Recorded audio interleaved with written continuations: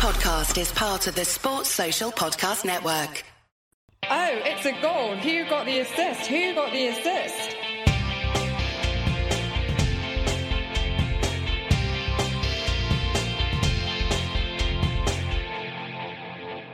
Hello there. So we're back this week to pick over the wreckage following Erling Haaland's absence from Game Week 14's proceedings, leading to all of the FPL community desperately scrabbling for answers as previous permanence collapsed into a mixture of panic, despair, and farce. Speaking of a collapse into farce, I'm joined by a guest tonight as Sam, aka FPL Pricey, drops by.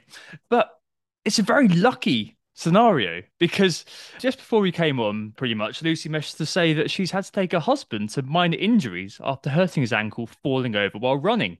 So yeah, it's possibly the quickest promotion ever from guest to temporary co-host on your maiden appearance here, mate. Welcome, Sam. Good to see you. Obviously, we know each other fairly well from FPL Meet and talk on Twitter and so on and so forth. Would you mind introducing yourself briefly to the good people? Yeah, of course. So thank you first off for having me on the show. I've been watching this show and listening to it for quite a few years now. I think this was probably the first podcast I started listening to quite a few years ago as my FPL obsession was starting to grow. So it is a massive honor to be on the show. So thank you very much. And I will be giving you your 50 quid for having me on the show later on. Don't worry. But a little bit about me really quick. A few of you might know me from FPL Twitter as FPL Pricey, otherwise known as Sam, of course. I'm a consistent, if not flashy, FPL manager. So hopefully any advice I give today will guide you towards the upper echelons. Like Lucy, I am, for my sins, a Southampton fan. So we're trading a saint for another saint today. So hopefully that doesn't affect our decision making this week with Newcastle assets definitely on the agenda. Absolutely. Well, actually, it's probably quite a good dodge because otherwise I'd have been ganged up on roundly by you lot. But yeah, great to have you on, Sam. Thanks very much for your time today. We are, of course, Who Got the Assist. You can find me at WGTA_FPL on Twitter. Lucy, absent this week. We'll be back next week, barring no further spousal accidents. We'll be back at Lucy Hynett with 2 T's. On the pod today, holding your nerve in FPL. All about control, really. So after a couple of difficult weeks, we ask how much control us managers really have in these odd circumstances. And with time running out on the first half of the season, a shorter back end this week, focusing on the final couple of game weeks, as you'd expect. And we're recording on Halloween. It's Monday, the 31st of October. Yes, happy Halloween, everybody. Let's go to the game reviews first this week. I think it kind of links to the main topic once more. So I did say we're going to shove it to the start of the second section in the past, but 2 weeks in a row, it kind of really nicely segues from the game reviews. I'm just going to start off with Lucy. Lucy got, because I think she got 59, the same 59. As me this week. It's 59, yeah. Okay. But Zaha versus Rashford. I'll come on to why I got Rashford in a minute. But Zaha versus Rashford, 59, so a small red arrow. Sam, what about you? How'd you get on and how's your season going? Yeah, so as I briefly mentioned there, I think I got 59 as I wasn't really paying attention to my exact score this week because it's been a bit of a shocker. But 59 points was probably subpar this week. It's been a couple of red arrows in a row now, which has blunted what has been probably quite a promising season so far. I think I reached about 40k up until about a couple of weeks ago. Post wildcard, it all seemed to be going way too well. So obviously I've been brought back down to earth. I'm back sat just outside the top 100k now after a couple of red arrows, but fingers crossed we can push forward and bump that just inside the top 100k before we go into the World Cup break. Did you make any moves this week or bring anyone in? Yeah, I did. So a last minute dive onto Luke Shaw, which is very unlike me as an FPL manager. Usually I try and be very conservative in my moves, but with the news that Haaland wasn't going to be even in the matchday squad, I looked around and I didn't fancy Gehi to come off my bench. So I dived on Luke Shaw as a replacement for Matt Doherty. And well, at least he got the clean sheet. But as you can see, Gehi stuck on my bench with 6 points. It would have made no difference. And I could have rolled the transfer going into game week 15, which would be very, very helpful at this point. So hindsight is 2020, but I don't hate the move I made. No, definitely not. I mean, it made a lot of sense at the time. Lucy did manage to roll it, but yeah, it was a really kind of pressure situation, wasn't it, on Saturday morning? And I personally, as I kind of intimated a second ago, ended up making that pressure purchase as that news emerged that Haaland and Foden weren't playing, which set me into a initially, Sam, it set me into a state of analysis paralysis, basically. There was a good 5 minutes when I had FPL open on my screen and I was just staring blankly at it, just like, what do I do? Because I didn't really anticipate. All week I was thinking to myself, oh, Holland will be fine. Of course he'll be fine. Yeah, I'm sure he'll be absolutely fine. And then when that happened, I was kind of like, oh, what do I do here? I've got no idea. So I was looking at it for a while. And I kind of kicked into action and made a sort of instinct call to do Bowen to Rashford, reasoning that Foden should hopefully be back, hopefully for Fulham and Brentford. And Bowen at the time, we didn't know he would start. It might be injured. David Moyes has a tendency to be economical with the truth at times. So I was thinking, oh, well, I'm replacing a non-starter with a starter. And we extolled Rashford's virtues on the last pod. And as I said last week, I didn't like Saka's game week 15 and 16, Chelsea and Wolves. I guess that was the keep it simple, stupid option. But I don't know, I just didn't like it. So I guess I did that. And then I spent most of the day annoyed that I didn't do Foden to Rashford with Salah to KDB in mind for this week. But later on, I was glad, obviously, but I didn't do it, as we'll discuss momentarily. But yeah, buying Rashford's, sorry, just go back to it in a second. In that sort of haze of haste was one of those moments I really don't like in FPL decision making. It was like it reminded me of when you're browsing books in the airport and suddenly you hear your flight being called. You're like, oh God, I've got to go. I've got to go. I've got to go to get the monorail or whatever. And you've got to make a snap decision and you kind of buy a book that could be good or could be bad, but you haven't really thought it through. I mean, luckily it did work out, but you know what I said last week? Hopefully you listened. Who says I'll invite you on as a guest? I It's did. not good. Good. Yes, it's £55 now. You're going to get. It's not about the right or wrong decision. It's about are you happy with the decision you made, and therefore kind of the thought process. And it just didn't feel like a satisfying decision making process. And that, of course, was compounded by the site crashing too. There was a moment where I genuinely had no clue what team I'd end up with, whether my transfer had gone through, whether my team rejig had gone through, changed the captain from Haaland to Salah. Didn't know whether that had gone through either. Mm. And at that point, we didn't know whether Haaland was merely benched or totally out. So, I was looking at, potentially because the game hadn't gone through, either playing with 10 men, relying on Neco Williams or Matt Doherty. and it was just a bit of a farce, really, wasn't it? Like expected server crash, Mm. XCS should never be a consideration in FPL. But the reality is, as with COVID times, like it was so. I mean, I know it's a game, but it was so stressful. It was a really stressful kind of 20 minutes. And I really empathize with those people who just couldn't make their moves. Like I saw loads of horror stories, I'm sure you did too, or people wanting to buy Almiron or something. Like people who, for whatever reason, had captain on Haaland and Foden Vice and not being able to change it. Ooh, all that sort of stuff. But yeah, for me, luckily, I mean, you got 59, I got 65. So it wasn't too far apart. Small red arrow from me from 24k down to 29k. Third consecutive red arrow now. Quadrupled my rank basically in 3 weeks. Obviously disappointing, but also just a 5k red is water tready rather than disastrous. Owed a lot to the defence. So we both got full houses this week at the back, didn't we? Both have We Pope, did. Cancelo, Trippier. You got Big Shaw. I've got Anderson. Midfield again, really similar. Only difference was Rashford obviously scoring the winner for Man United, the second header in 2 games actually, which is very Mm. nice. And then Foden off the bench, I think, for both of us, and then Mitrovic and bloody Tony, so, rounding off the misery up front a little bit. And Tony, that's the end of a very mixed spell in my side, to be honest. I mean, obviously some great brilliance. The brace against Brighton was fantastic, obviously, but a lot of blanks as well in that time frame, and the late sort of yellow card, a la James Maddison, really taking control out of my hands a bit about what I was going to do. Spoiler alert, he's already been binned. But yeah, no, 65 and a small red.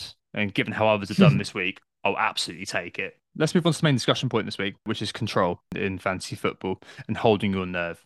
So I guess last week we began to think about this from one angle, zombifying your team a little bit, Sam. And I guess, everybody would know our answer on going into it. Keep on playing. It'll be all right. Variance will work out for you in the end, probably. But part of that discussion, which I felt also bled into the events of the game we just gone, was when I gave a rather kind of nihilistic view of the next few weeks ahead last week. I think I said we've got no real ability to do anything except to accept our fate for the most part, with such little time left before the World Cup. And Luke said something like, "Oh, that's so sad," but I mean that's probably true.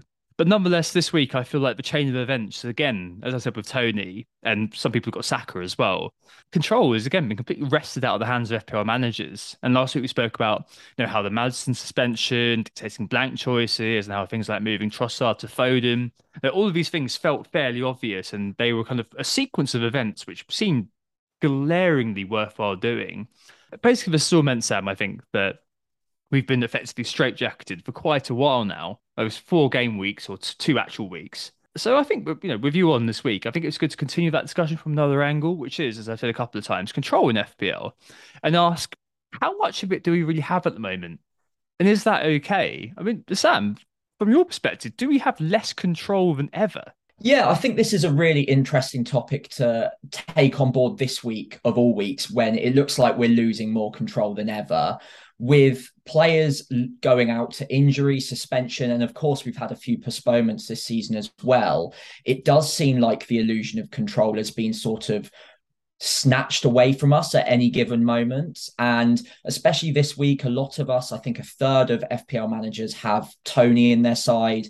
Obviously, the majority of us already have Haaland as well. It feels like we're being led down a very specific route in terms of the transfers we're going to be almost suggested to make by FPL content creators, but also just through logic as well. Wilson obviously got 4 returns over the weekend, is almost identical price to Tony. So it seems like a logical move. But I think if you take yourself out of that situation for a second and look at the bigger picture, the fact that we've only got 2 weeks left now before we all get effectively a wild card, and the fact that a lot of us do have injuries and suspensions in our squad, maybe there's an argument to say this is an opportunity to take back some control and think about some slightly more differential picks, or maybe even taking a hit to mix up our sides a little bit going into those final 2 game weeks. Be interested to hear what you think about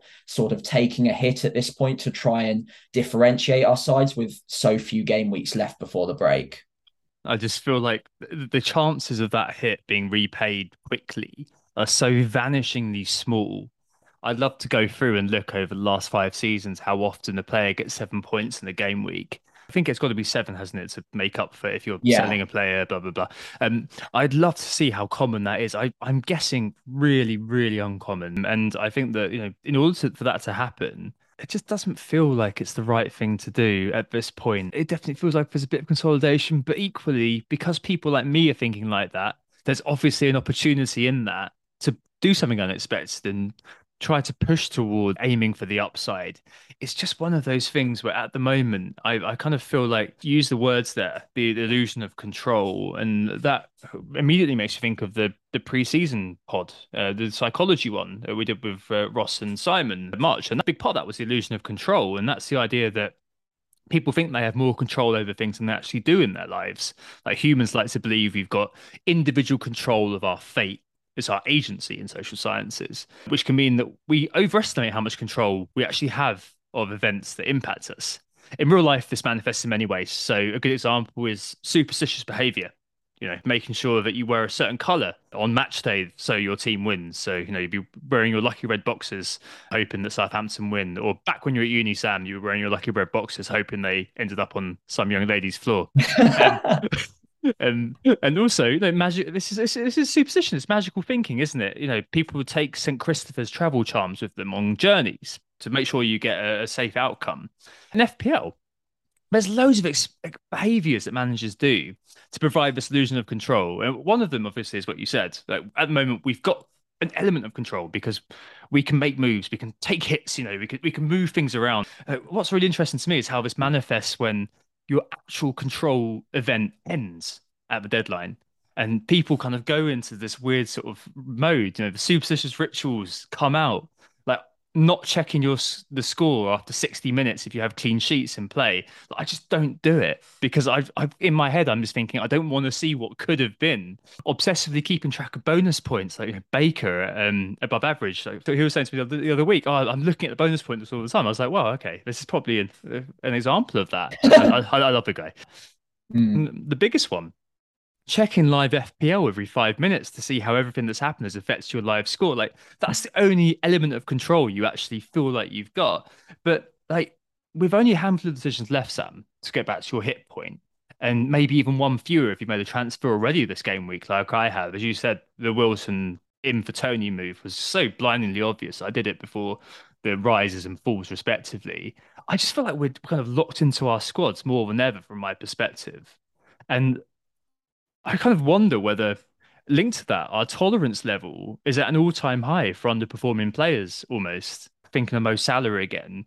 I think he did take 7 shots and he had, I think it was his third highest non-pen XG recording this season, actually, against Leeds. Yeah. But a good example there. I mean, in normal times, I'd be thinking, yeah, -4. I'm going to get him out for somebody, or try to mess around with it. But Any players out there that you'd be that confident score 4 more points than Salah in over 2 game weeks, though? That's the problem that we're facing, isn't it? well, that's it. And do you think that we've got a really high tolerance now for underperforming players, more than we ever would in like a normal season? Yeah, I think we do. And I think the fact that the season has shaped up the way it has so far, our tolerance for those underperforming players and almost our aversion to taking hits is as high as it's ever been in recent times, certainly in the most recent 3 or 4 seasons. It's always been a case of taking hits to try and chase the upside. With this season, I think there's been a few very particular reasons why we haven't actually needed to take hits quite so often. And I think most of us have got ourselves in a position where we're almost just very anti-hit because we've gone so far without taking one anyway. So obviously we've all had the bonus wildcard to look forward to and get after game week 16, meaning the first wildcard could be used for much less of a good reason than in previous seasons. So around game week 8 or 9, lots of postponements. And obviously we had the international break. So we were all able to use a wild card around then to make sure that we didn't need to take hits to serve those postponements and to navigate through that. Then we also had the sheer factor that a lot of the best teams had great runs of fixtures at the start of the season, which meant we went into about game week 7 or 8 having pretty good, strong squads where not many moves needed to be made at all, let alone taking hits. And then finally, another reason we haven't really needed to take so many hits so far is that a lot of our benches have been set up really well. So the likes of Andreas coming off the bench as most of our first subs, most weeks so far, he's been fantastic value at 4.5 million. And it's meant that we can kind of trust a backup player rather than having to take hits on a player that's injured for one given game week. Or this week, if it wasn't for the fact that Andreas is playing City away, I'd be quite tempted to just leave Tony in my squad, put him on the bench and play Andreas. I think it's just a sheer fact he's up against Man City that hits are looking slightly more likely for your average FPL manager this week more than others so far. No, that's a really good point. And all of those factors have combined to create a really kind of small C conservative environment in some ways. Because, Yeah. as you said, we've all had our wild cards over the World Cups to look forward to. And as our mutual friend Praz FPL said at the start of the season, there was always that low bar to wildcarding early on, wasn't it? And it kind of felt like I wildcarded in game week 6 before the Queen died, and then I had a 2 week Yeah. wildcard. But I feel like there was a kind of a point of the lemmings start to go over the edge. Idiots like me went, and then suddenly the next week, everyone was like, "Oh yeah, well, time to wildcard now. I might as well. There's loads of money to be made." And it's just amazing how herdy we've all been. Like that whole kind of the mixture of greed and fear, the herd mentality has really kicked in. And as you said, start of the season, it wasn't long ago, but it feels like ancient history now. That Arsenal Man City start just made it feel so easy. There were weeks where we had FPL Salah Abdul Redmond on the other week, and he was saying that he only made his first transfer in game week 6. Like it's very, very unusual that we end up in this situation. But yeah, no, it's definitely been a very unique start to the season. I think there's players like Phil Foden, Sam, which again probably are now going to Hmm. be stuck with. He's been a total disaster in terms of me signing him. Obviously, Trossard has pulled my pants down, but Pep basically pepping us again and making a player who was basically City's number two goal scorer into a rotation risk pretty much overnight for all kinds of reasons, albeit he was looking a bit tired. Those things are frustrating. With Tony deciding to get himself suspended, or if you own Saka, him sadly getting injured because he's been kicked to death by Renan Lodi, like that whole agency idea has been taken away. And it all feels to me like my sense of direction has completely been decided by outside forces, and it feels a bit uncomfortable, a bit frustrating, a bit constraining. Frustrating. I've just made a portmanteau of frustrating and constraining there. But you know what I mean. Like, but maybe it is a symptom of my human condition to want to feel like I'm in control and project it onto my FPL behavior. Like Adam Pritchard, a good question this week, a 352. He said, "Are we dealing?" And you touched on a second ago with problems first, like Tony, or is it the case of looking for opportunities to differentiate? So sell Zaha, for example, who's been underwhelming. Like I feel like I've lost my agency here, Sam. I did Tony out pretty quickly for Wilson. Is it different for you? Are you more hit friendly? This season, I've tried to make a point of not taking any hits unless I absolutely have to. And so far, I've actually been able to avoid taking any whatsoever, which I think is more common this season for a lot of FPL managers than in previous years. However, I do think Hmm. this specific set of circumstances this week does give inspiration to try and take a hit and take advantage of factors building up against my side and probably quite a few other managers' sides at the moment. The idea that Haaland might be out leaves us with a massive elephant in the room, which is who are you going to captain this week? If he is out, there could be a real opportunity to target a particular captain that you fancy that might not be in your side yet. I know a lot of people might be looking, if Haaland is out, at making a double switch to bring in KDB in the midfield and maybe slapping the armband on him. Now, even though his ownership's creeping up, it won't be anywhere near 150 to 170% EO like it has been with Haaland recently. So there's upside to be chasing there. And I think if you're happy to take a hit on a captaincy option, and you know that you're going to put the armband on him at least one of the next 2 weeks, there's a much better chance of it paying off, even in the short term, than if you are trying to sell Zaha to pick the next 7 to 8 million midfield asset who's going to explode in the next 2 weeks and beat him for certain by 4 points or more. Even though I'm frustrated with Zaha and I am admittedly tempted to get rid of him this week, looking at his fixtures and seeing that Nottingham Forest game in game week 16, I can't help but feel that I'm going to have my pants pulled down by Zaha classically trolling me once again when the second I sell him, he gets his haul. And we know that Zaha's got it in him any given game week to do so. He's on penalties. The haul is waiting to be had. It's just a matter of when it's going to come. And I do feel like there is an element of jumping before you're pushed with Zaha.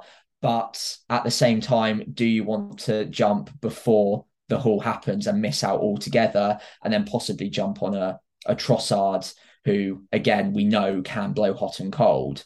So it feels like we might be chasing last week's haul a little bit by getting rid of a player like Zaha, just because he seems like he's out of form in inverted commas at the moment. Whereas a player like Tony, who we know is going to get 0 points this week, or a captaincy option like replacing Haaland if he is out, does seem like a more fruitful way to be spending that hit, and it seems much more likely to pay off in the short term. You feel more comfortable, don't you, doing that than selling a player who still has that kind of perceptual ceiling when it comes to a player like Zaha? Like you're going to spend the whole fixture worried that they're going to potentially do something. There's also very interesting sort of bits and pieces there, that's for sure. There's the idea of losing Haaland as captain. There's kind of the inevitable tailspin after a headwind, really, when it comes to losing Haaland. You feel like you move quickly from certainty to uncertainty, losing Haaland as a captain, especially if it's, transferring a player in as a captain decision. Like that, suddenly that transfer takes a lot more sort of prominence, a lot more weight, doesn't it? Like you feel like you're kind of going from on in the Haaland captaincy era, buying one guy who's slightly threatening the template to someone who's threatening, your whole week and things going right or wrong. It really ups the ante about everything. And you're saying about kind of hits this season, you've avoided them. I've only taken one hit, and that's utterly unheard of, really, any given season for me when it comes to WGTA. Like, I'd be taking hits like they're going out of fashion. And it's really fascinating to kind of see how this season's unique sort of characteristics have led Mm. to this situation. And as you said, maybe the fact that the season's kind of beginnings and how it was shaped, as you described it, have led to us now being without that kind of sense of control, Maybe the fact that Haaland was the perma captain for so long, maybe the fact that the template was so strong for so long, like even after the game week 7, the game week 8 wild cards for many, the template reasserted itself so quickly, didn't it? Like absolutely, like really, really fast. We found ourselves again in a situation where it was quite a clear sort of template. So it's been the last few weeks, said last week, where you've started to kind of see that fracture a bit. And I don't know, I just wonder over the next 2 weeks, could we be in for a kind of a project restart style if you don't own this one player or a couple of players that things could really fall through? Because a lot of us are holding on to the sort of midfields that we kind of mentioned earlier on. The likes of your Fodens and the likes of your Salahs, who for various reasons aren't particularly desirable. If I was wildcarding this week, I'm not sure either of them would be close to my team. And De Bruyne probably, I can't probably get there unless I take a -4 this week. And that feels a bit, well, I've got to take a -8 now because I've got triple City already. So are we trapped, Sam? Is this it? Are we just screwed? Or is there Yeah, is there a positive way we can spin this? Is it just that we should maybe refrain from it being an inescapable fate and more just being like, actually, our teams, as I said last week, we're not making the basic mistakes. We're not picking these players that we're going to be removing. All of our teams, we've set them up for mostly for good reason. I mean, you do have Luke Shaw to be fair, but I mean, we all make mistakes. But like we've set up our teams with good thinking in mind. They're all good players. Every given week, I could put this team out and probably get 100 points if everything went my way in fair win. So is it maybe a case of this lack of control being a lesson in trusting our teams a little bit and hoping that variance sticks with us or at least goes our way? Because a lot of the time, and believe me, I've done this for 5 years in a row now. A lot of the time, when you do move a player out, that's the time you should probably have kept them, as you said with the likes of Zaha earlier on. So maybe mm, this is a time where we can exercise or at least practice hoping variance goes our way and practicing patience, knowing that there are a few kind of little gaps to fix, like Tony, if Saka's injured, like Saka. But other than that, just kind of enjoying the ride almost. Like there's a feeling like you're out of control, but there's also that sense of just enjoying it, enjoying the ride, the cruise, however you want to put it. mm. And look, is that me talking rubbish, or is there an element of truth in that? No, I think there's definitely an element of truth in that. And I think FPL is a noisy game. Any given game week, a Zaha or a Trossard might explode or they might blank. And what you need to do is try and balance that out over several weeks. And so a player like Zaha is a very unpredictable asset to own. He could haul against Man City and then blank against Southampton, for example. So to ride that out over a 5 to 10 game week stretch gives you a much better chance of actually finding those hauls rather than trying to pick the perfect fixtures for them.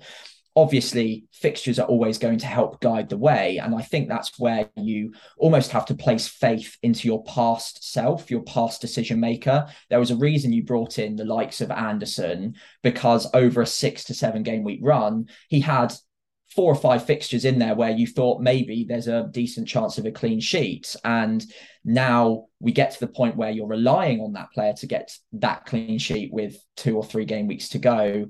I think it's not worth the transfer. It might as well be a player you just hold on to and hope that your previous self is proved to be correct.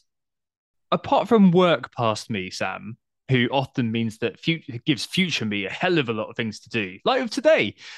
Thank you, pass me, you absolute. But I mean, normally, actually, in FPL, every week, if you are an engaged manager, you make engaged decisions, and there is always going to be some longer time horizon attached to it. And as I said earlier on, maybe it is the case that now you've got to kind of reap what you sowed all that time ago. Maybe some things did change, but equally, at the start of the season, the template was good for a reason. Everything seemed to kind of work okay for a reason. I know most people haven't had the start they wanted, but equally, it's a case of just, I guess, in summary, being quite sanguine about all of this and just being as serene as you possibly can because we love control as humans. We like to think we're in control of ourselves, our own destiny, have agency, etc., etc.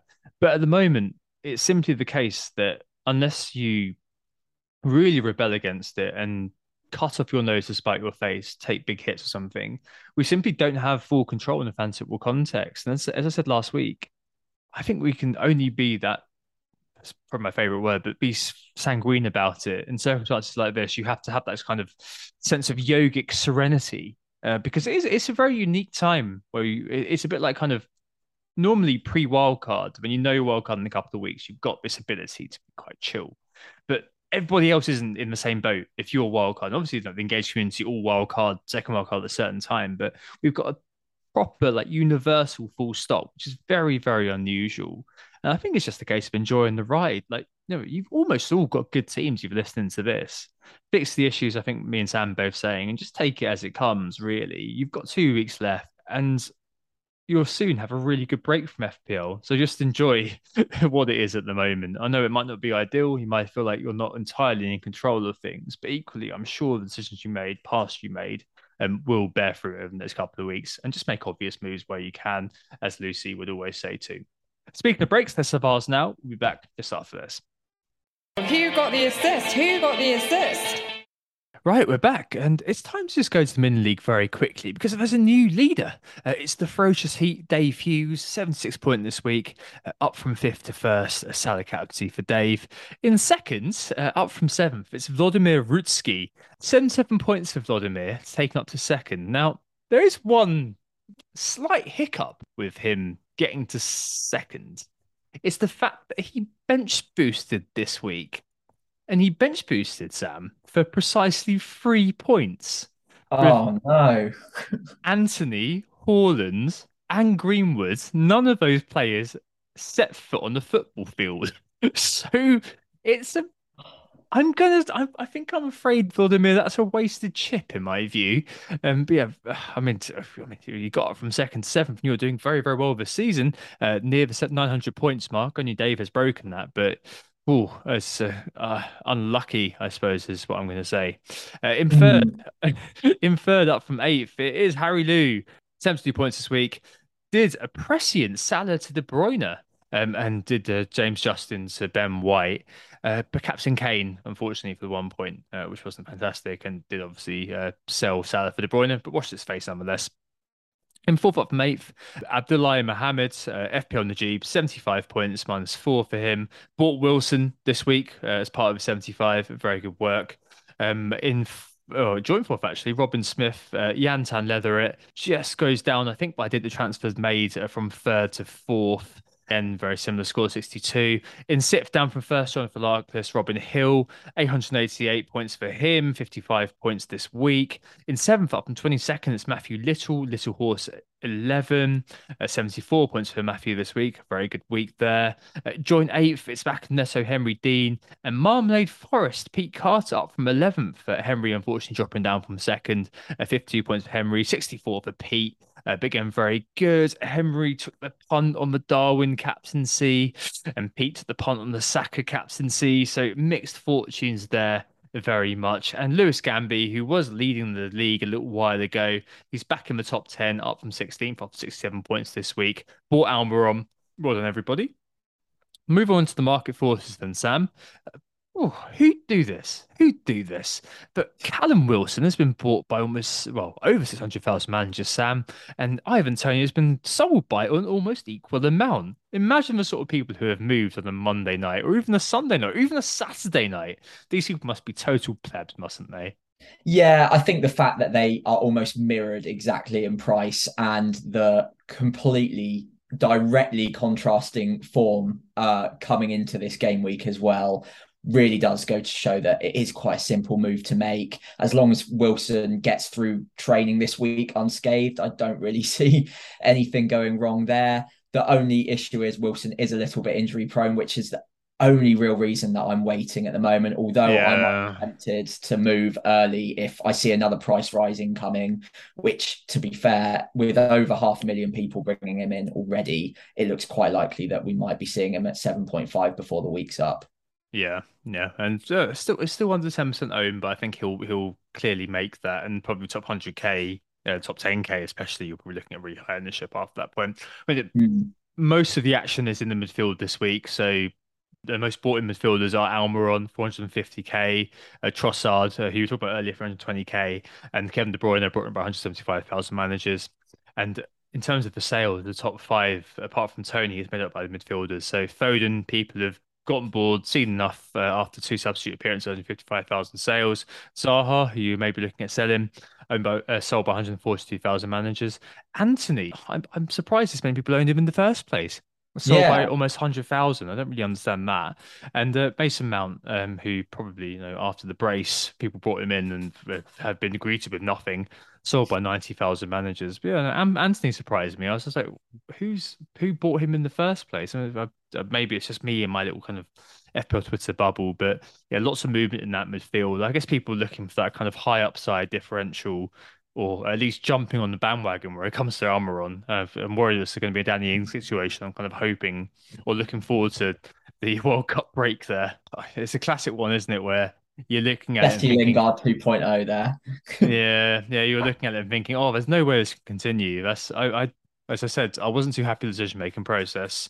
Didn't really look at him. But I'm sure there was a part of me that was thinking, oh, there's no way this can continue. But again, no, great goal and obviously the assist for a penalty.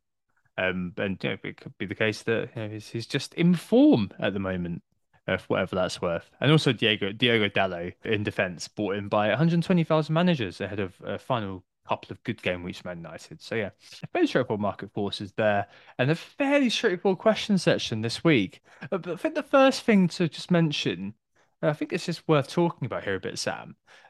Is this whole sort of idea of a deadline being changed, because as I intimated during my chat about buying Rashford and it all being a bit of a stressful period, there was a lot of discussion, for those not on Twitter this weekend, about the deadline being changed. Potentially one way or the other, so backwards or forwards, and to try to just help managers a little bit deal with what's going on. And the ICK cat, I suppose, is out of the bag in loads of ways. I think more and more people now are aware that there are certain people who are going to have certain information which is going to be very quickly disseminated amongst the FPL community. And as you can see with the FPL server crashing, there are loads of people who are waiting on that, like simply loads. The spike must be massive. And I had a few really good, interesting, and robust discussions with the likes of Andy Martin and friend of the pod FPL Fraser about this online on Sunday. And loads of good points back and forth, Sam, about how deadline could shift to help managers rest back, some level of control, linking into our discussion this week. But it was a kerfuffle, wasn't it? Um, Hmm. do you think the deadline should be moved? Is it just a case that we only gave a crap because it was Man City, or is this a valid sort of discussion point? Do you think? I mean, would anyone care if it was the Wolves versus Forest early game? I kind of feel like it wouldn't be a discussion point in that case. So, I mean, is it kind of an artificial sort of bubble blown up by this week, or is there something more to this? Yeah, so I think with this week in particular, obviously Man City being the early game has really thrown a spotlight on this with so many managers moving off of Haaland or Foden in the last few minutes. Most weeks, this isn't going to be a major concern. Obviously, like you mentioned, if it was Forest versus Wolves, not many managers are going to really care about early team news or whether the lineups have been put out. I would personally side with you and say that it would benefit FPL in general from a functionality point of view to bring it up to the kickoff time. So there would be less of a groundswell with 5 or 10 minutes to go, which would help to ensure that the servers aren't ever overloaded and that everyone can get their transfers in. Now, obviously, I would always sympathize with those in other time zones. It's always going to be hard for someone somewhere in the world to log in at any given time when the deadline comes, and that's going to be the case whether the deadline is an hour before kickoff, an hour and a half before kickoff, 3 hours before kickoff, or at kickoff. I think the other important thing to note is that whilst the ITK cat, as it were, is out the bag, if you move the deadline to kick off on the first kickoff of the game week, let's say it's on a Saturday rather than a Friday for argument's sake, the 12:30 kickoff is probably still likely to have to adhere to the fact that quite a few ITKs are going to be coming out the woodworks for the 3 o'clock kickoffs around that sort of time. So you might still have the same issues with future games going on later that day.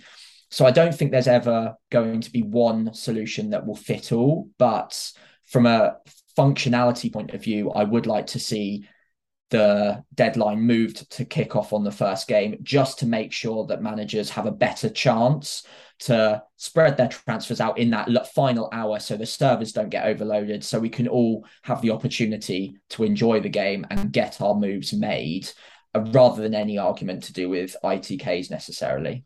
Yeah, I mean, I completely understood the point made by lots of Fraser saying the game should be more aware of global players. There is definitely another side of the argument, which I completely appreciate kind of where they're coming from. Another side of the argument could be you've chosen to play a UK-based game, which is going to be necessarily on UK-based time. There's always that kind of element of commitment. So, you hear on that Always Chasing, for example, the guys down the Black Horse watching the game to 7 a.m. And that is a precondition of them choosing to follow the Premier League, which is in the UK time. If, it was the NBA and the timeline didn't agree with UK time, if I started complaining about US basketball not giving a crap about UK based fans, I feel like most people wouldn't care. So it's one of those where it really does come down to objectively what's better for the game versus subjectively what's good for me. But nonetheless, I completely understand where that argument comes from, and I wouldn't want to diminish that argument because it certainly makes a lot of sense to me. Moving the deadline forward to when Sky do it or whatever, just at kickoff, just solves all the problems to me. Like, it means ITKs are irrelevant in terms of the ITK's ability to impact behavior, and it means all the feces stirrers are also all irrelevant, and all the news gets heard. I mean, realistically, between the first lineup being announced and kickoff, no one does anything because there's nothing more to learn apart from, potentially a warm-up injury. But that's it. FPL Twitter just becomes like the deep breath before the storm. There's nothing really that goes on there.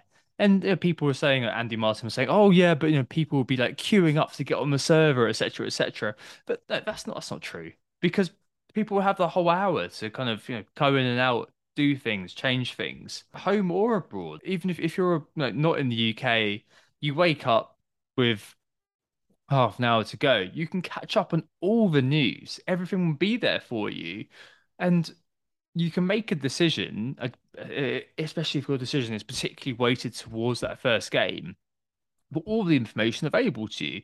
Makes complete sense to me, but probably irrelevant. To be fair.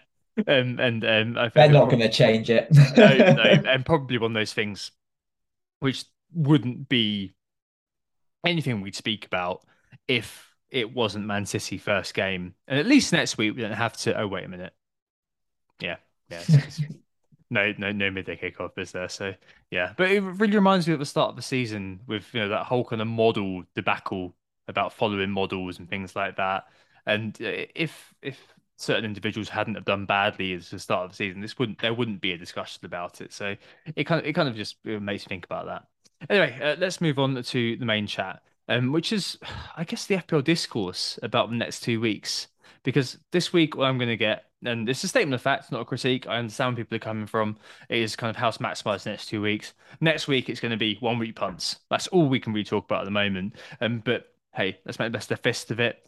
FPL Oakwell asks, how would you advise playing his last 2 game weeks? Do we attack and take a few risks and limited approaches, or do we consolidate?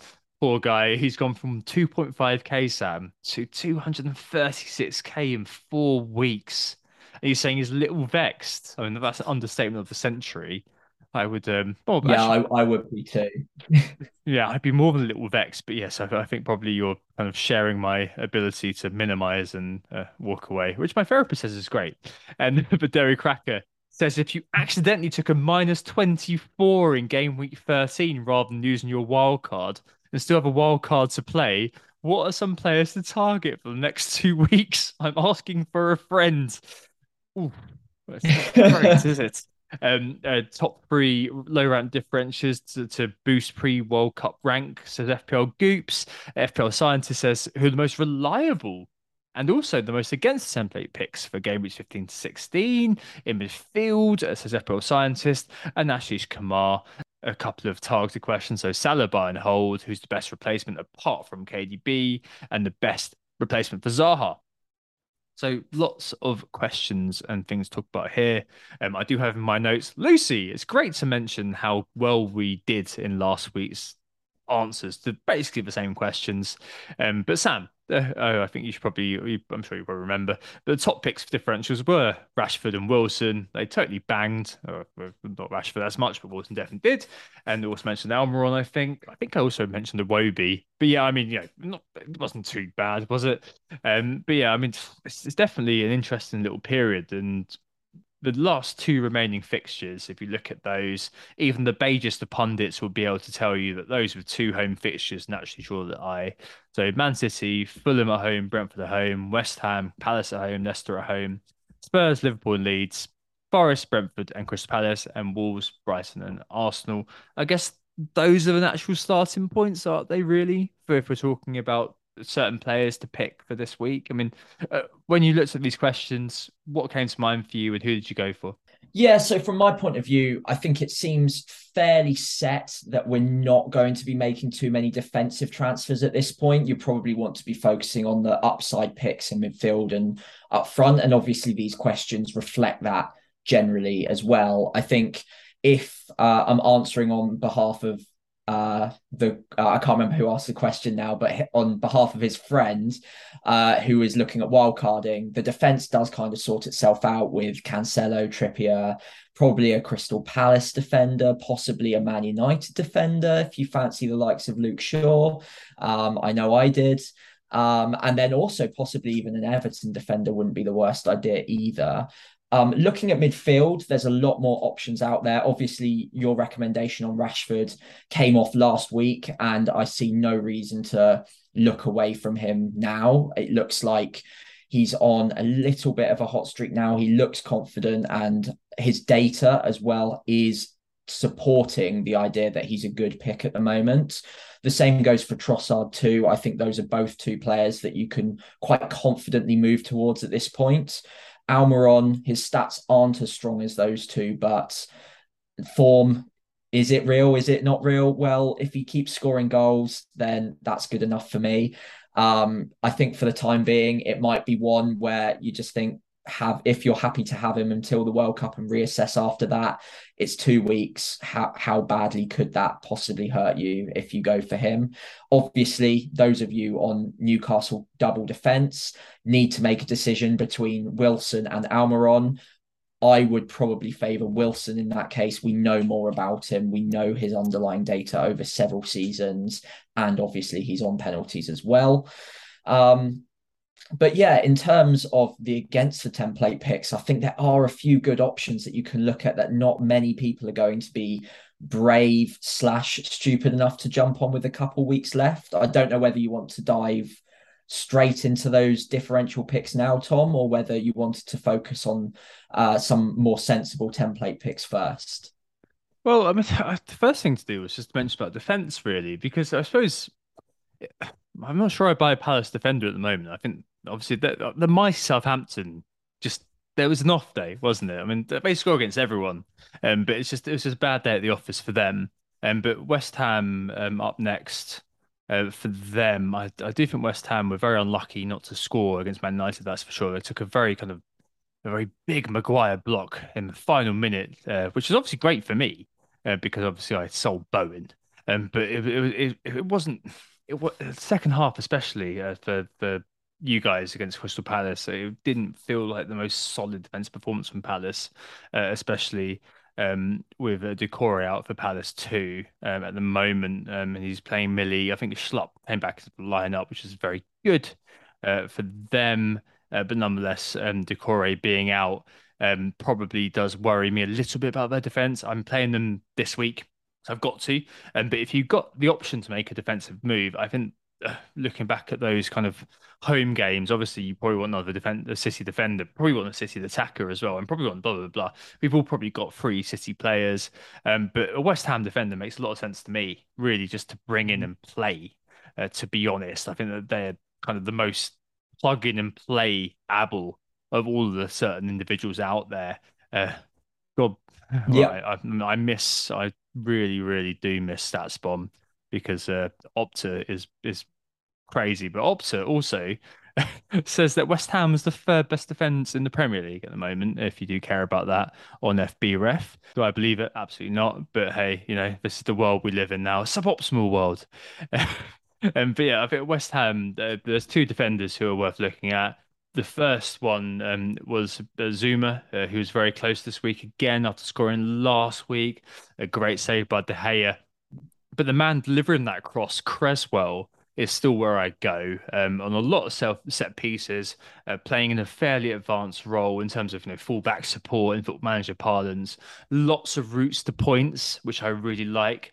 Got 8 points 2 weeks ago as well. So even if they don't do anything in terms of him getting goal and assist, he's well in for bonus. So with Crystal Palace and Leicester, the final two games, I don't mind that at all. But as you said, it makes so much sense to push forward, doesn't it? So much sense to look at that midfield and at that attack. And I've made the same value judgment you just have about Wilson versus Almiron, pushed by the fact I didn't have Tony. I had Tony to deal with, and Wilson was a player that I was pushing last week. Very good in terms of the expected data. According to Opta, he's still fifth for non-pen XG in the Premier League this season, which is pretty good considering he's played fewer games and third for XG per 90, which is again really, really favourable. Newcastle playing incredibly well this year. I was advocating his case last week. They're third apparently for non-pen XG overall this season. Last week it was the case again. Back to that kind of idea of control where it felt a bit silly to be selling Tony ahead of Wolves or Mitrovic ahead of Everton. Both of those moves. Now I'd be laughing if I said, "Oh yeah, I took the risk," blah blah blah. But that's hindsight talking, isn't it?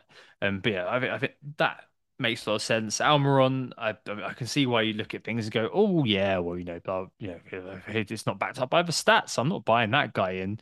But he is still eighth for non-pen XG this season. I mean, that's not bad at all, really. And if you correspond that with his value, as you spoke about a few weeks ago, really worth buying if you have not that much money making a move around. But it's differential, Sam. Anyone really catching your eye in that perspective? I mean, my man Rashford probably still just about counts as a differential with Villa and Fulham next. But anyone else who's really kind of I mean, you spoke about one individual earlier on. I'm very interested to hear what the identity of this individual is. It's not James Ward-Prowse, is it? No, it's not James Ward-Prowse, luckily. I would be remiss in my responsibility as a Saints fan if I was to recommend him. But yeah, Rashford, I would say, is a great differential pick, except for the fact that he won't stay differential for long. Like we mentioned with Anthony earlier on, we were surprised at how many managers even had him in the first place to transfer him out. United assets do seem to get very highly owned very quickly because of their global following. So I think Rashford and Dalot as well will become heavily owned picks this week and next, as I think we can already see in the market forces. In terms of against the template picks, I think there are opportunities there. So the one player that, if I was brave enough, I would look to be taking a punt on now would be Son Heung-min. Now, this might Oh, this might come as a surprise to many. However, when you look at the two fixtures remaining, both at home against sides that do love playing quite a high line, quite a brave pressing style of football, that suits Son down to the ground. He always has fun against those kind of defenses. Liverpool are looking very suspect at the back this season in terms of those big one-on-one chances that opposition attacks are able to create. Son, as one of the most deadly finishers, if not in the league, in the world as well, I think he can get at that back line, and especially against Leeds in game week 16 as well. We know he's got an explosive haul in him. We've seen that already this season off the bench. And whilst he's been disappointing on the whole, I think if you're getting a bit fed up with the likes of Salah and you want to take a risk, the likes of Son this week could be your answer to your prayers. Outside of that, Ben Rama as well might be on pens at West Ham. I like the look of him. He should be fairly nailed on at the moment with other injuries in the squad. And then, of course, your favourite Iwobi might not be the worst idea if you're looking for a budget pick. I would personally prefer Billing at that sort of price range, with two good fixtures coming up now until the World Cup as well. You could also always look at Maddison or Barnes. A lot of FPL managers have now hopped off of Maddison. With 2 weeks to go and two favourable fixtures, Maddison could be another differential that a lot of managers won't be looking at for the last couple of weeks before the World Cup.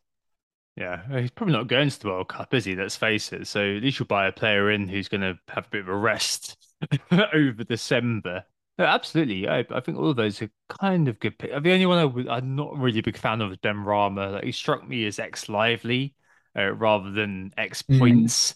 But Cornet is out at the minute, and he said on penalties, and he does have that sort of X factor in terms of the having that ability to use his flair to create something out of nothing. And those are always exciting, interesting players to own, especially if that is midfielder three, midfielder four. Absolutely don't mind it. Two very good home fixtures I've mentioned. I mean, before this weekend, I was looking at having Bowen for those two fixtures. I've been perfectly happy. And now I'm kind of not with any West Ham for those two. Did look a bit constipated this week, let's be fair. But I wouldn't be surprised if those two do turn out pretty good. I do like the Son pick a lot. Um, I mean, Spurs have degenerated into the Kane team this year a little bit. 25% owned in FPL, but honestly, every week I'm just glad if we avoid a return from him. We being non-Kane owners, just 1 point versus Bournemouth, right? But every Spurs goal, the automatic assumption is that's a Kane goal. And that's a very powerful thing. And I showed a couple of weeks ago, if we went for him over Salah, we'd be laughing again. So this just a ridiculous consistency. But Son, in consideration for those exact reasons, makes a lot of sense, especially with those two games being at home. I think mm. that would be quite good. I don't know if Kulusevski, what the prognosis is on him. I think it would be interesting to see what goes on there, especially if the two. But I mean, as you said, defending with a high line is very different from defending with a low block. And Liverpool and Leeds, both with very suspect XGA this season, this goals against this season. So that makes a lot of sense. I really like the idea. And if I was being more debonair with my transfers, and yeah, I'd absolutely go that way. I think Yeah. the only question in my mind now is, would you ever consider selling Haaland with 2 weeks to go? That's the only thing I think that's left to talk about of this particular podcast because like I don't know, I've been listening to it, thinking about it the whole time. And even if Pep came out this week and said Haaland's out for 2 weeks, he probably won't be back until after the World Cup. I think I'd have a real quandary about whether I get rid of the guy. Like I'd my initial instinct is that I'd rather play Pereira versus City or have a Doherty or Neko cameo rather than take the hit, sell Haaland now. I just don't have the headroom or the wherewithal really to do it at this point, given the fact that I'm so constrained or feel so constrained, feel so straitjacketed. I mean, would you ever consider selling Haaland before the World Cup? I think if I knew for certain, and let's be honest, we're not going to get that sort of news from Pep anytime soon. So we're going to be guessing. But if I knew for certain that he wasn't going to play either of the Prem games before the World Cup, there is so much money to just be sat burning on your bench when there is Kane that you can easily hop across to, or you can make the double swap to get to KDB and have a captaincy option that you can feel pretty confident in both of the last 2 game weeks. I think I would probably be tempted to make the move. You would lose obviously zero point 0.4 in value, possibly 0.5. I can't remember how much he's gone up since day one now. I think it's 0.4. But over the World Cup, I imagine that you could find a structure that brings him back in where you might be sacrificing a bit of money in your 4th or 5th defender, or maybe in your 5th midfielder. And I think that for 2 weeks of a good captaincy option, like a KDB or possibly a Kane, it might be worth taking that hit. But it would take a very brave manager to do so, considering the amount of value we've accrued in him and the fact that, like you say, we've got bench options that can come in and do a job for 2 weeks if needs be. I think if Andreas had better fixtures in the last 2, I would just hold Haaland and keep him on my bench. But because Andreas in particular has to go up against City and United back to back, I think I'd just chase the upside there and go with a strong captaincy pick and hope that the -4 pays for itself based on those captain returns. I guess there's always going to be that kind of feeling that eventually you'll want Haaland back, and it just becomes quite a difficult situation because yes, Kane against Liverpool at home, given how they've been defending, and that final game against Leeds at home, both of Yeah. them look very good. But also, Spurs have not looked particularly fluent this season either. So it's very much one of those where you kind of, again, you feel like you're kind of trapped into a particular vortex of moves, and it's quite a difficult one to call. I'm really genuinely hoping that he's all right. I mean, there was a video again recording on Halloween. He was out on Halloween this evening in Manchester and wasn't limping, and hopefully it is that. But at the end of the day, it's so difficult to deal with, and I just don't know whether I want to sell. But as you said, it's kind of it's diminishing returns, isn't it? Because the longer you keep, the more he's going to fall in price. And Mm, he's still 12.2, right? I bought him for yeah. 11.5. That's still a huge hole in my budget for the World Cup wild cards. I'm gonna have Mm, to. I know that I'm only gonna have to find zero point 0.4, but in my head, I don't really see it that way. I don't see it as the net kind of outcome. I see it as the gross outcome, where I'm gonna have to find zero point 0.7 more to buy this guy. So I might as well, especially if we're in a period where you can just about limp through. I kind of feel like I'd take an Andreas against Man City away or a Doherty against Liverpool and just go with it. I don't know. I think it's one of those things that I'll linking back to a pod a few weeks ago. I'll cross that bridge when I come to it because it's just too much of a brain population to deal with at this particular moment in time. That's for sure. What are you thinking this week with transfers and captains? So in terms of transfers, I'm probably going to follow suit with you, and I'm looking at getting rid of Tony, probably for Wilson. I will have a look at the market and see if there's anyone else tempting me, but at the moment, it does seem pretty obvious that Wilson is the standout pick with Southampton and Chelsea to come. I don't hate that Chelsea fixture either. I think they can be got at, especially at home. So I do like him as a striking option. I would have liked Scamacca, but I wasn't convinced with him against Man United at all. He looked like he was close to getting himself sent off, and his underlying data isn't as strong as I thought it would be before actually checking it out. So I do like the look of Wilson. I also don't hate the idea of Jesus either. With just 2 weeks to go now before the World Cup, he's still on that fourth yellow card, so it is a risk.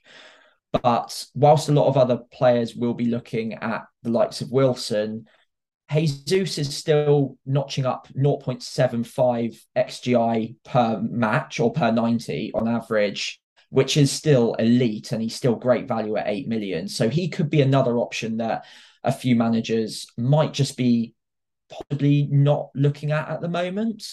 Outside of that, if I get news that Haaland's out for those 2 weeks, like I mentioned earlier, I might look at throwing that plan in the bin and chasing upside by getting rid of a midfielder and Haaland and switching it so it's Wilson and KDB, for instance, maybe getting rid of Zaha. But I think that probably is going to be last resort. I'm hoping Haaland's fit. And if I have an inkling that he's going to be back even for the Brentford game, I'll probably hold on to him, like you say, and just bear with playing either Andreas or Gehi this week.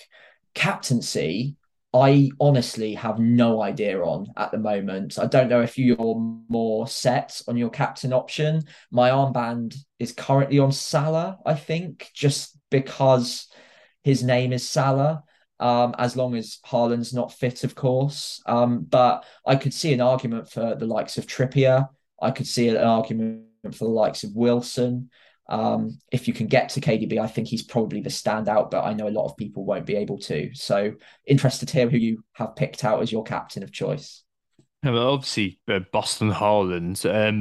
Yeah. If Foden is looking like he'll play, because again, it was a 3 p.m. with no midday kickoff. So hopefully we get some sort of leak. Oh God, not again. Um, I think if he's looking like he's going to start, he'll probably be the captain if Haaland isn't starting, and I hope he does okay in the 55 minutes or so Pep gives him, basically. Or I give the captaincy straight to Wilson. Mm. The fabled straight in and captained, which is I don't think I've done that for years. But that could definitely be one to look at, that's for sure. But yeah, no, it's definitely open. I wouldn't captain Salah. I know that there's a lot of people who are still banging the drum, and I understand why they're banging the drum. But if you watch the last couple of games, I'm not an ITIS ultra or anything like that. But if you watch the games, you can see that it's not quite the Salah of old. And maybe some magical reversion will come, and we can all kind of feel happy and be gaslit into the idea that we made a mistake if you didn't captain Salah. But it just doesn't feel like that at the moment with Salah. His name is Salah, but it kind of feels like the false prophet rather than the real deal a little bit. In Mm. general, I've done Tone to Wilson already, as I've mentioned, and it's just a really dodgy week on paper, isn't it, Sam? I mean, Arsenal away at Chelsea has been mentioned, Liverpool away at Spurs, and plus like Mitro versus Man City's defense. And yet again, as I said a second ago, we're relying on those potential leaks. And I'm really not looking forward to it, like, especially if no early game. It's going to be a really horrible kind of early afternoon on Saturday. But yeah, I mean, I know you were talking about potentially looking at a hit earlier on. Like, if I would say now, as I said last week, I don't want to take any hits. I don't really want to do anything. But if there are more developments, and I'm looking at my bench is so ropey. I've got Pereira away to City, like everyone's got. I've got Doherty at home to Liverpool, and I've got Neco at home to Brentford. And none of those players look any good to me. Like Pereira is obviously going to probably play. Um, Doherty, I don't know. And Neko looks like he's not first choice anymore. So I might have to do something if there's another issue, just to make sure I don't end up fielding just 10 men. Because then suddenly Mm. the -4 doesn't look anywhere near as bad. But it would be so reluctant to do. because like, even then I think I need to score 5 points then. And it just feels so vanishingly slim, the chance of that paying off. But yeah, it's definitely it's a difficult week, and the fixtures aren't anywhere near as warm as they have been the last few weeks. So I think it's just one of them where I think we need more information right now. Recording on Halloween, of course.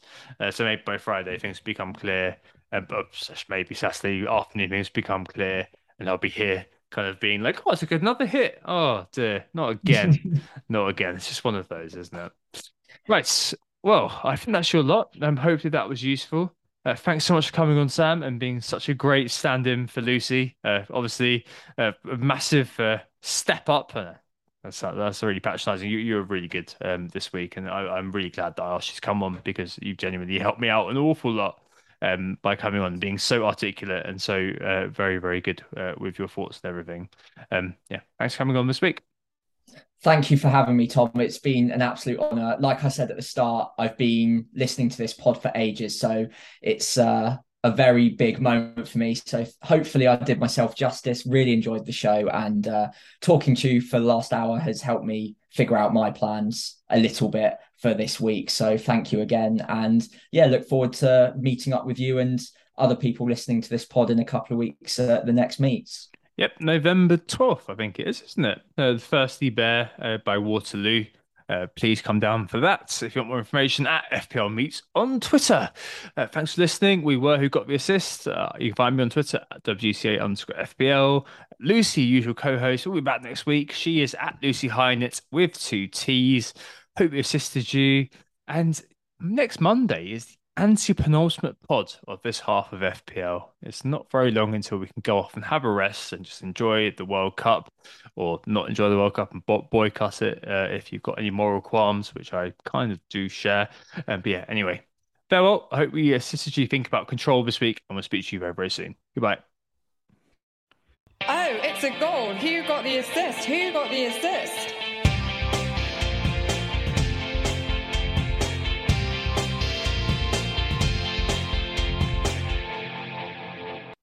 Sports Social Podcast Network.